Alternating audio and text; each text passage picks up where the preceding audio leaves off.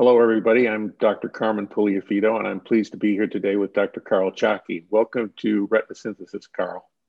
Carmen, looking forward, and thank you so much for inviting me. Carl is CEO of the Retina Institute, Retina Foundation of the Southwest, where he is also director of the T. Boone Pickens Laboratory for Retinal and Macular Degeneration Research. Carl is an accomplished clinician scientist who very recently co-founded a company, Vinci Pharmaceuticals, which is looking at some innovative delivery systems and drugs for retinal targets. And one of the first areas of interest is dry AMD. So Carl, what is your vision for treating dry AMD as we move forward? Yeah, so it's one of the big last unmet needs, right? And it's a tough nut to crack because things move slowly and the degenerations progress slowly. So unlike DME or macular neovascularization, where we can see results pretty quickly, it's a little more challenging in the area of dry AMD. But the hope is that as we start to understand the impact the disease has on various anatomic features and functional features that we didn't really appreciate even 10 years ago, that hopefully we'll be able to identify precursor lesions, lesions that put patients at higher risk for progression, and hopefully be able to then use therapies to slow progressions and or potentially improve in some cases some functional aspects of the disease. So it's going to be interesting next several years as more and more folks are getting into the space. Of course, we've been in the geographic atrophy space for a while with unfortunately some notable failures, but we'll see what happens in the next couple of years. Intermediate AMD is a real challenge because patients have visual impairments. They come to us complaining about them, but we obviously don't have a therapeutic advance other than the AREDS vitamin protocol. So what are your thoughts about measuring and endpoints in intermediate AMD? And then most importantly, when would you consider intervening in intermediate AMD? So I think, that's one of the things that I was fortunate when I was at the NIH. I was able to work with Wiley and his team and, really try to get into a dialogue and a conversation. Because as we all know, when we're thinking about a therapy for any disease, there are numerous hurdles that you have to think about, right? You have to think about, first and foremost, are you really going to have an impact on the disease pathogenesis? And then, of course, if you have kind of deciphered what you think is going to be the pathway and you want to, somehow interfere with that, then you've got to be able to design clinical trials that you can measure some degree of efficacy. And then, of course, that has to go to the FDA, and the FDA then has to review it and come up with some, terms of approvability. And then, of course, you've got to then go to insurance carriers and worry about reimbursements.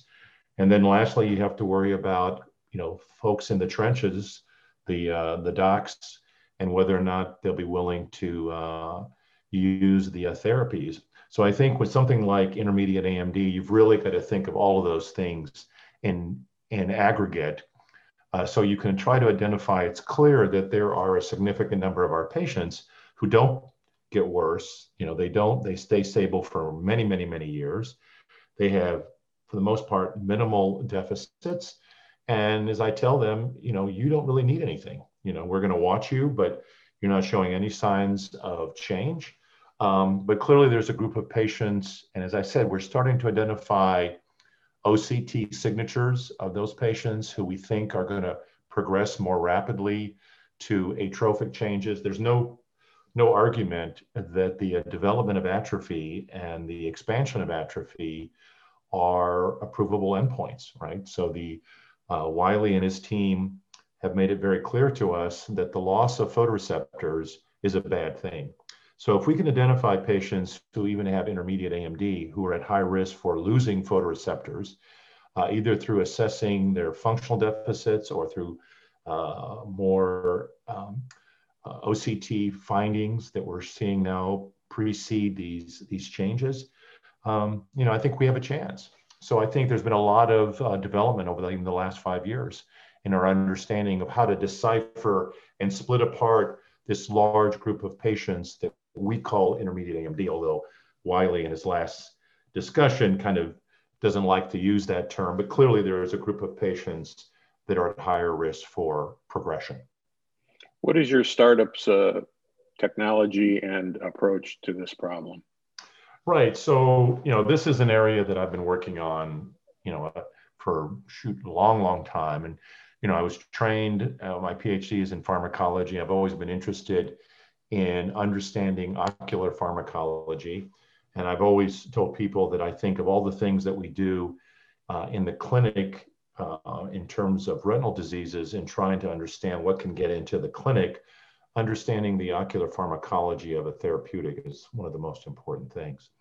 And so one of the things that I've been working on for many, many, many years is this idea that what are better ways to get drugs into the eye from outside the eye, right? So all of our therapies, the majority of our therapies right now are administered through needles in the eye or through implants in the eye. And while that overcomes lots of the barriers, right? These barriers that we face, it becomes more challenging when you think of patients who still have relatively good vision, who might progress at slower rates. And so you really want to be able to investigate a therapy that is minimally invasive, that can deliver an agent over many, many months, potentially. And so our therapy, so the device that we are developing is an episcleral drug delivery device. We've optimized certain features that are overcoming, we think, some of the barriers that prevent drugs from getting into the eye. Some of the work that we've done over the many, many years has shown that the clearance of drugs away from the eye is very robust. And so by kind of isolating our API from those clearance mechanisms, the hope is that we can retain drug levels on the surface for longer periods of time. And at the same time, we can then alter the API in a way that we think also optimizes its ability to get into the tissue. And of course, the placement of this device more posterior gets it closer to the tissue, the retina, and especially the retinal pigment epithelium, and even the choroid, which we now are starting to identify as a major kind of source of disease in AMD. So the hope is that this approach will allow us to deliver, our first API, but then going forward will be relatively API agnostic. So you could potentially put any API or therapeutic in this device once we've optimized and we know kind of how to control the delivery to the tissues. So that's that's our approach. What's the molecule of interest to begin with? Right. So right now, we are big fans of the concept of mitochondrial dysfunction in AMD. Mm-hmm. And we still think that plays a pivotal role. Complement even interacts with mitochondrial in many significant ways. So the source, we think, of a significant pathology is that the mitochondrial dysfunction. And we know that some of the agents that can cause, the improvement in mitochondrial function, and we've shown that in the lab, is glutathione, naturally occurring agent that are at reduced levels in patients with AMD. And so the API is essentially an esterified form of a precursor to glutathione. The concept of esterification, it's been around for a long time, and latanoprost and there are other agents that have definitely are on the market, and they simply use the concept of esterification to get drug, more efficiently into the eye. So what we've done is esterified a group of precursor APIs that will be delivered from this device, and that will allow us to deliver potentially delivers the therapeutic for many months, because we can of course load the device and and get a sustained delivery kind of aspect to the patients. What would a phase 1 trial of this device and drug look like? Yeah, I mean, I think, like is kind of the norm. You always want to be thinking about, the safety first. One of the things that, we were very much focusing on, and as a lot of what kind of kills approaches is any kind of safety index. And of course, the precursors to glutathione are extremely safe. We've already had some experience, and of course, we place devices in the episcleral space all the time, buckles and all kinds of things. So we know that that space is pretty tolerant to anything. So while we're, proposing, a safety study per se, we're going to try to see if we can get some degree of early efficacy signal, even from the phase 1 study. So what kind of characteristics would you be looking for in patients in that?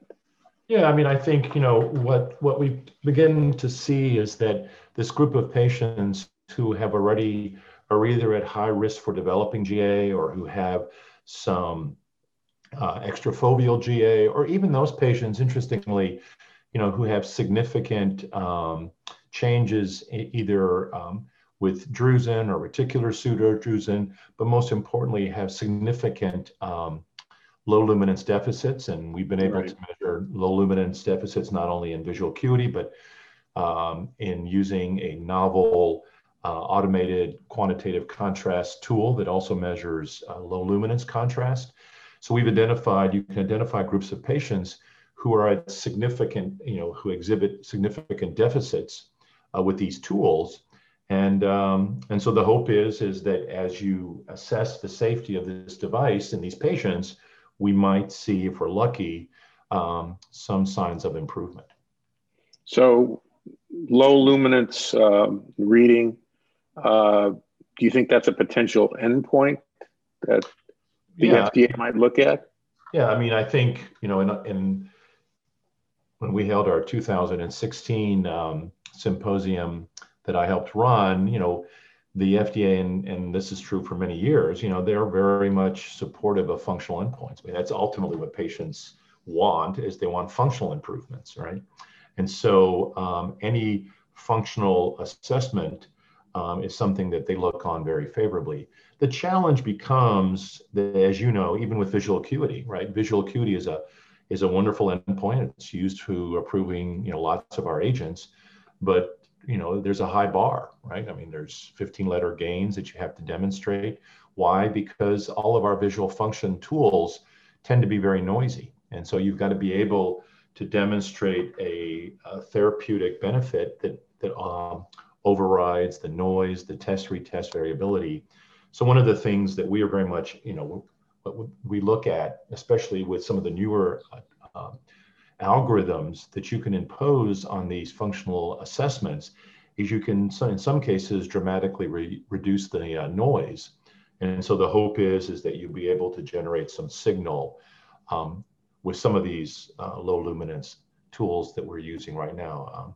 Low luminance, reading speed is one of them, but again, these tend to be somewhat noisy, and there's lots of retest variability. So we have to be very much aware of that aspect when we go with functional assessments. But I think, there's a group of patients that I think we can identify, and we've been doing that already in the clinic, and we've started to do that in clinical trials for GA, for example. I think that's very exciting. All of us as clinicians know that patients complain even when their Snellen acuity is not bad. They're really impaired in terms of functions of everyday life reading. So looking and developing other endpoints is really quite important, both in terms of treatment and documenting the efficacy of your interventions. Yep.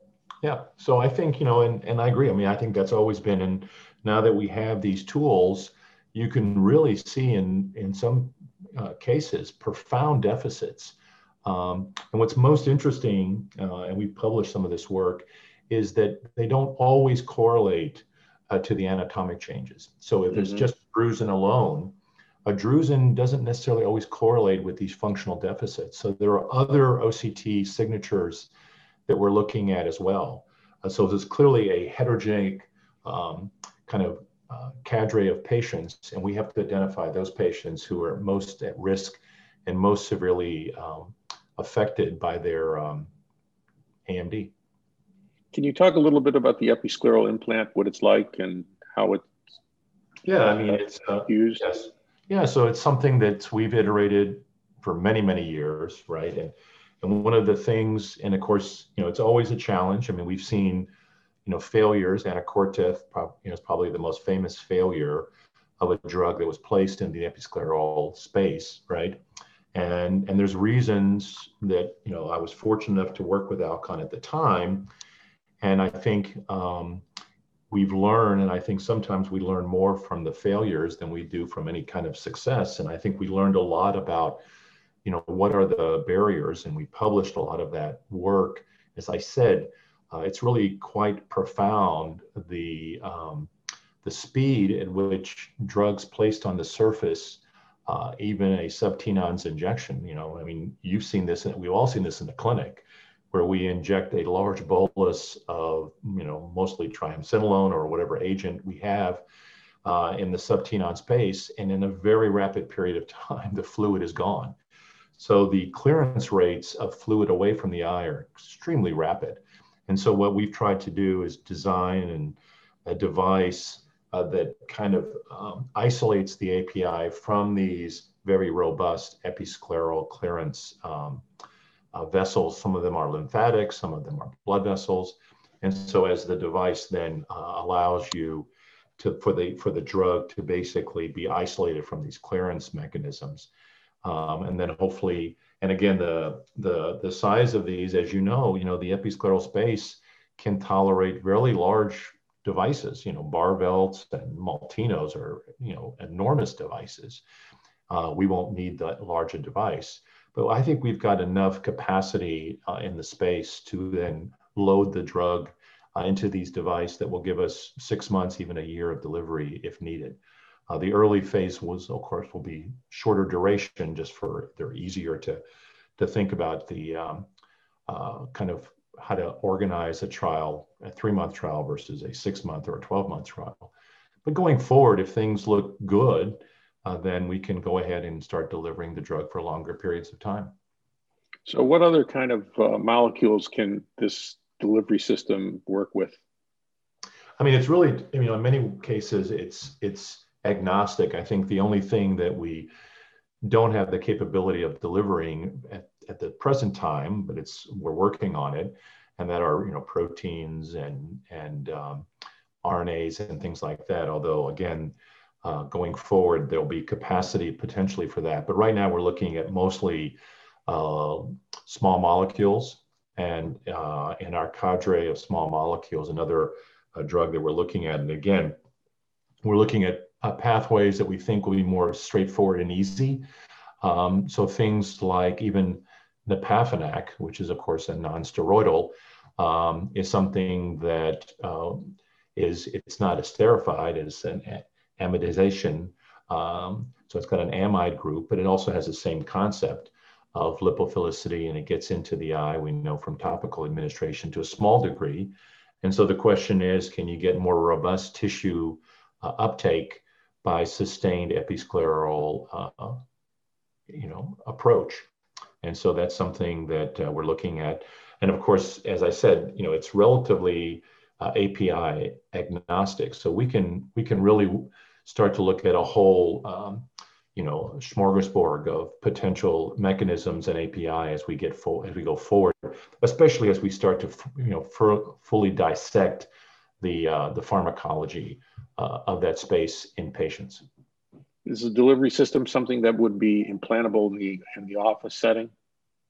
So, the ultimate idea, and it's, this is where, it's a very interesting discussion between, what's obviously the device could be placed potentially in the office. There's also reimbursement issues that favor placement in an ACS, for example, right? It could be a relatively simple procedure, And in some cases might be needed at the beginning as we start to Mm-hmm. make sure that the device is placed in the proper location.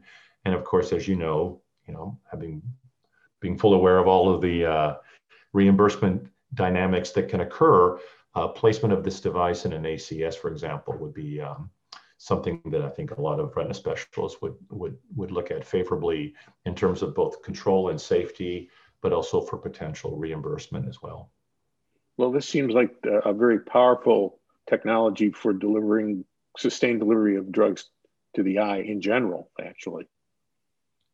Well, we'll see. Like I said, I mean, there are some real challenges, and I think you know, all of us who enter into this, you know, into these kinds of stuff, you know, there are lots of unknowns and lots of challenges, but we're hoping that, you know, as we push forward, we've got some really smart people on the team, and we've made some really good progress, both in the technologies and in animal modeling and things like that. So I think we've got a pretty good shot at hopefully getting this to work. Well, Carl, you've always had a focus on translation in your research, but now you've taken it to the next level because you're really trying to bring it to the marketplace. Tell us something about the founding of your company, what it's been like, what have been the surprises? Yeah, I mean, I think you know, when I look at medical research, right, and even now I sit on NIH study section, so I'm reviewing grants, and there's a whole, you know, kind of spectrum of important research that's being done, everything from basic science. I think once you start to really think about translating anything into the clinic, there's so many other aspects that you have to consider. You know, you have to consider the business model of the company, right? Is it going to make sense in terms of something that, you know, I wasn't really aware of, cost of goods, right? So we know that there are certain things like gene therapies, for example, where the cost of goods is very high. And so that means that the costs going forward are going to be high as well. So having to worry about how many patients potentially could receive a therapy, where you want to get your kind of returns, you know, all these business aspects. The people who are looking at the company, while they get excited about the science, and I think the science is hopefully the critical driver, there's all these other aspects that, you know, I wasn't really fully aware of.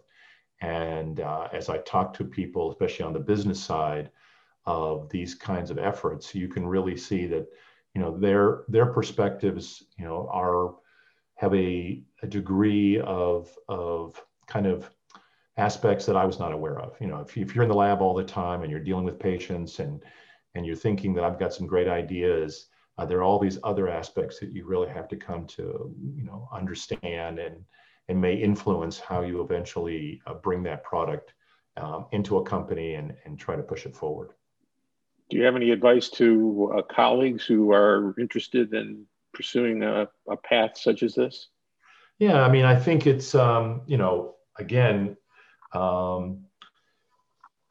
it all depends on, you know, where you want to go in terms of a disease, right? So I think if you're picking something like, you know, dry AMD, which is tough, right? I mean, there's really no, you know, even when we look at the AREDS formulations, you know, we know from the data that there's really very little impact on the dry component of AMD, right? It doesn't really affect drusen volume. It doesn't affect GA growth.